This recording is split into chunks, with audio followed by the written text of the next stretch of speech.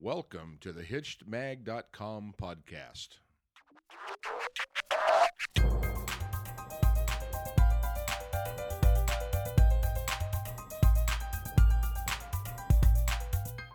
Hey everybody, welcome back. This is Steve Cooper, editor-in-chief of HitchedMag.com. I'm joined with a new guest today, Dr. Eric Fisher. Hi, Eric. How you doing today? I'm doing great. Eric, also known as Dr. E, is a licensed psychologist. Eric, seeing as this is your first time on the podcast, would you mind giving our listeners a little bit of background about yourself? Yeah, I've been a licensed psychologist in the Atlanta area for about 15 years, and I work with kids, teens, adults, couples, and families on a variety of issues. Generally like to help people to look and see the bigger picture in life, not just the symptoms that are going on or the problems that they see having, but what are the opportunities we have that life is presenting to us, and how can we often, when we're looking at families and parents, how can we often learn from our kids and what they're teaching us about us rather than just seeing as the problem that has to change.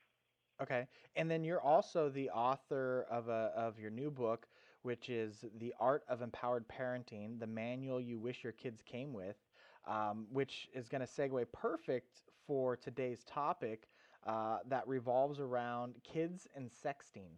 Um, hmm so this has been all over the news, and you wrote an article for us on the hmm website.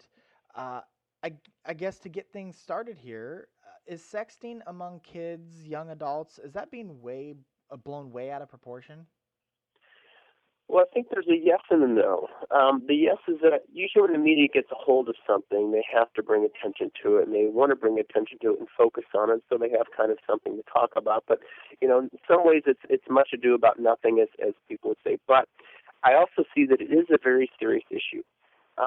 Because when we get into the way that we look at our bodies and ourselves and relationships with people, I think our society really diminishes the sacredness of our body and relationships. And since sexting is seen as a variant of how I'm going to create a relationship with somebody, and especially at a very young age when we're starting to learn our relationship patterns and the way we approach people, it's something that parents and kids really, really need to take seriously.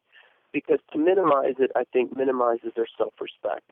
And if parents don't take it seriously, then they risk their kids getting involved in something that, like I said, affects the way that they look at themselves in relationships.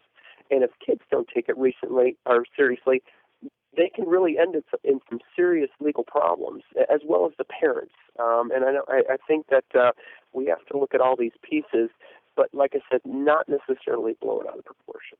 Okay, and you just mentioned some potential legal problems for parents. What are some of the dangers of sexting? And maybe some of these things are things that a parent never even crossed their mind.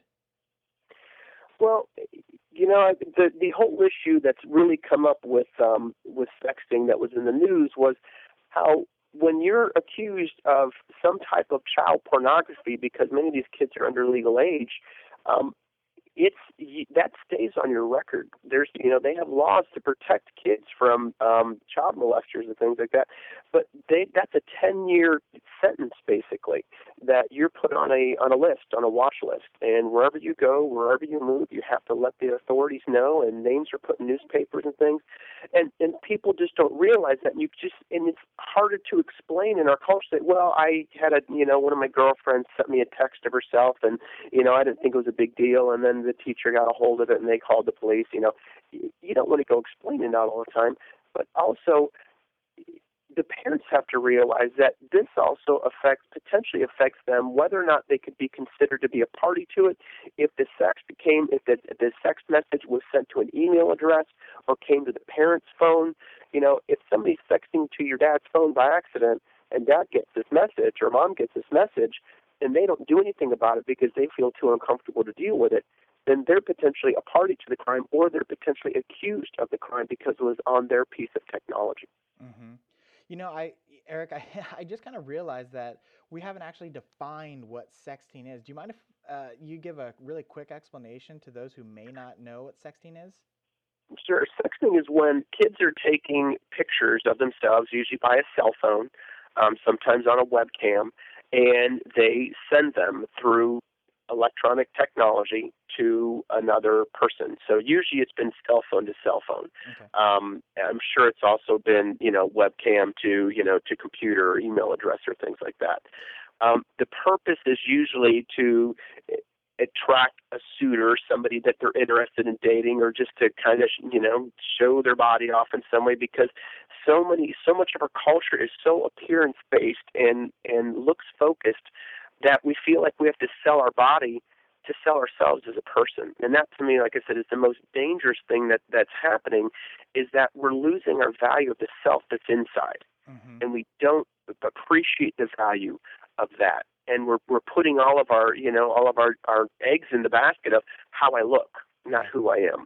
And that lacks integrity, and that lacks, to me, self-respect and dignity, which is really what we need to make sure our kids appreciate as they grow up and become young adults in this world. Okay. And I'm sure a lot of parents out there are listening and thinking, I agree, this is a serious issue, but how in the world am I supposed to keep tabs on my kid and what they do with their cell phone when they are the ones that are on the cell phone all the time and have it on their persons at all time? How's a parent supposed to deal with this? Well, I think you can look at it similar to how companies operate their internet systems. The way I look at it is, you can trust your child, and you can also let your child know that I trust that you're human too. And I know that all humans are prone to temptation at times.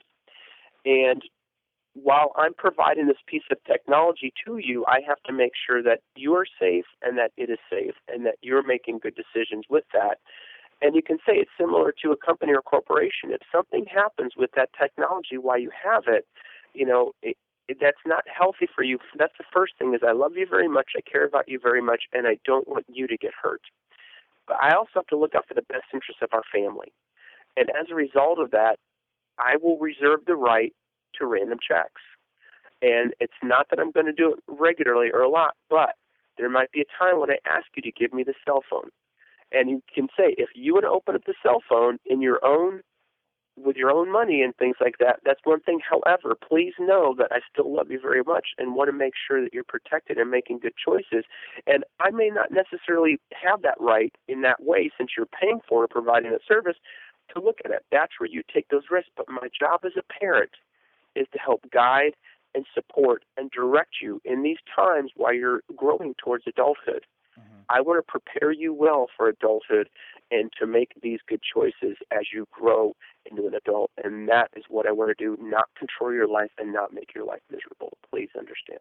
And that's how I might set it up with my child. Okay. And if the kid, young adult, if they're not cooperating, is it a good decision for the parent to just say, I'm just taking the phone? It's a privilege, not a right?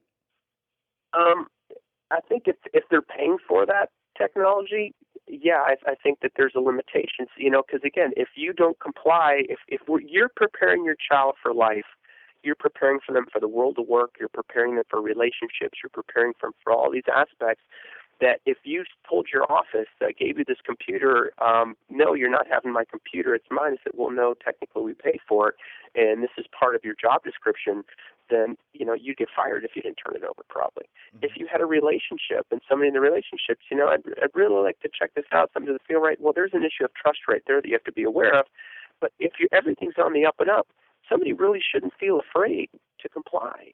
If somebody wants to choose to feel upset or choose to feel mistrusted or humiliated by the whole thing, that at some level is a choice. But if they understand that what your purpose is and intent is to try to help them, then hopefully they would see the wisdom in complying. But yeah, I think absolutely parents have the ability to say, you know what, if you're not going to comply, then this is a limitation. And even if the child maybe has their own phone, say, well, then, when you're in the house, then I don't want you using the phone. But you have to be aware of drawing the lines in the sand. It's the lines in the sand that often escalate problems. Talking about it and finding a solution rather than demanding is often going to be the best way to go about it.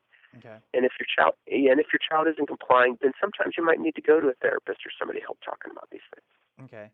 And I guess to kind of wrap things up a little bit here, you can put all the protections and things in place, but a lot of times you're not always able to keep up. And sexting being the latest example of that is, what parent saw this one coming down the road?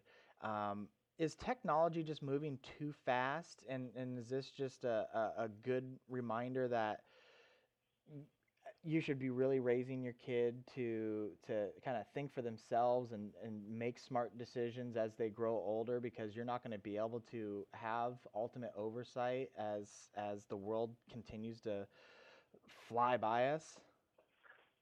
I think in some ways yes, and in some ways no. I think it's there's always a watchful eye out there. Like the media is always, happy to remind us of the things that are going on that are kind of dangerous or sensationalistic in some ways.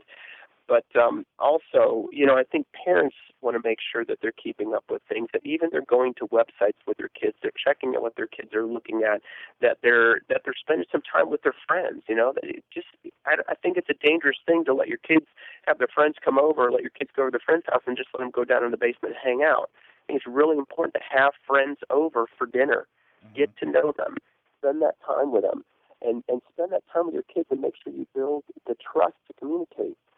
This all starts way before your kids are teenagers, and the problem is most parents may see this podcast on and go, well, sexting, well, that's for teens. I don't have to listen to that. My kid's only 8 years old or 7 years old. But those are the exact parents you should be listening to, because it's preparing your child with communication skills and the relationship that they're going to feel open to talk to you about things and develop better choices in life. That's going to keep them from making mistakes. Okay, Eric, that is great advice, because I think you're right. I think a lot of people probably would be like, "Oh, that's a teenage thing. I got many years before I have to worry about that." Um, Mm-hmm. Eric, this has been really great, but unfortunately, we're running a little short on time. So I want to wrap things up. And first and foremost, I want to say thank you very much again for coming on and doing this topic. I think it's really important, and I think it's going to help a lot of people. So thank you very much. I appreciate the invite. It's a pleasure. And for everybody else out there listening, you are listening to Dr. Eric Fisher. He is the author of 2 books, the most recent being The Art of Empowered Parenting, the manual you wish your kids came with. And he is also a licensed psychologist. You can get more information about Eric from his website at ericfisher.com. And that's spelled Eric, E-R-I-K, Fisher, F-I-S-H-E-R. So ericfisher.com. And Eric has also started writing for the website at hitchedmag.com, and so you can look him up there. And as you can tell, he's also starting to podcast, so you will be able to find him more of his stuff on hitchedmag.com. So thank you once again, Eric. I hope we can do this again soon. I appreciate it and look forward to it. Okay, take care, everybody. Hitched entertains, educates, and inspires married couples.